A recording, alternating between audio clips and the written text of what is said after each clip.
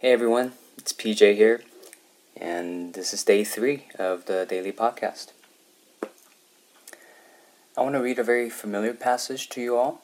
1 Thessalonians chapter 5, verses 16 to 18.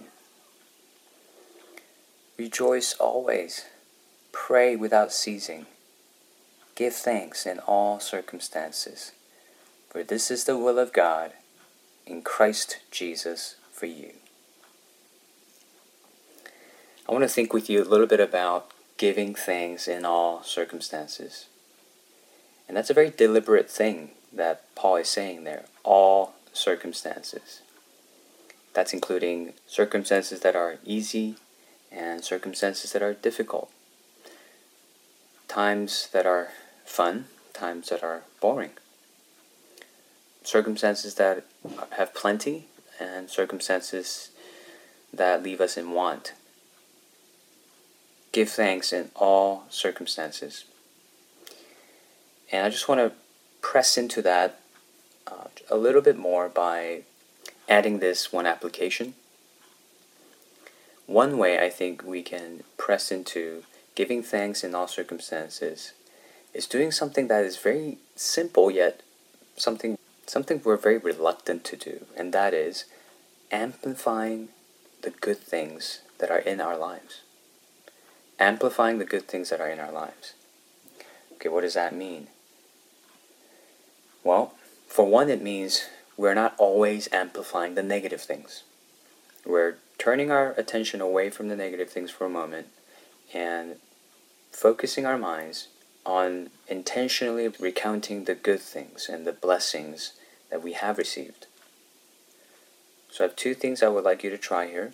One is amplifying the good by focusing your mind, and the other is asking questions that enhance amplifying the good. So actions you can take. Go outside, take a walk, and notice all the beauties of nature, beginning with the sky, and the clouds, and the birds, and the trees, the grass, even a well-paved road. Notice the little things and savor the good. When you eat your meal, chew a little slower and appreciate what you are receiving. Take a moment to relax with a song, with a bath, with a scent, and notice that you are relaxed. Make more room in your day for these things, and in that way you not only focus your mind, but you take a proactive step in amplifying the good. And there are some questions you can ask to enhance amplifying the good as well. You can ask yourself this question, and you can also ask someone else. Just send them a text message that says simply, "Hey, what was the best part of your day? What are you doing to relax today? What is your favorite song to listen to right now? What do I miss about my community, my church?" And share that with someone. Share that with your community group. Share that with a family member. And do something that Paul is urging us to do, and really all throughout the Bible we're urged to do. Give thanks for those things. Give thanks for those things. Give thanks that all that you can amplify as good in your life are not taken from you, are not minimized, are not wiped from your memory or your experience because of your circumstances.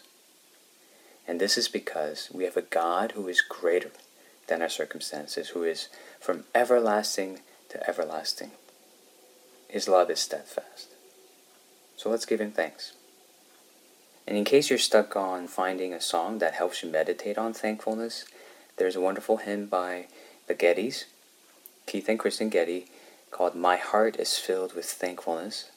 I really encourage you to listen to that, and it is even a greater blessing if you can listen to it often enough where you come to a point you start memorizing the lyrics for yourself.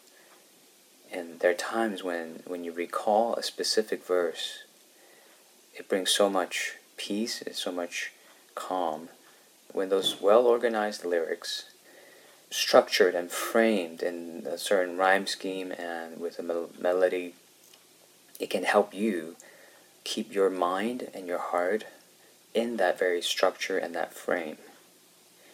When you're feeling there's a lack of peace and a lack of thankfulness, a very well-written hymn can really help in that regard. So I would encourage you to check that out.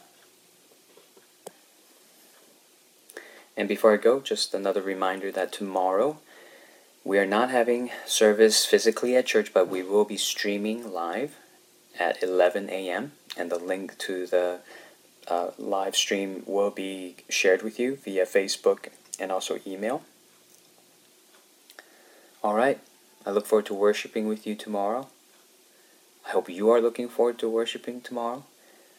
Despite the fact that we will be apart from one another, let's pray that we will still worship the Lord in spirit and in truth, and that we will still, quote-unquote, gather in one spirit, worshiping the one Lord with one faith.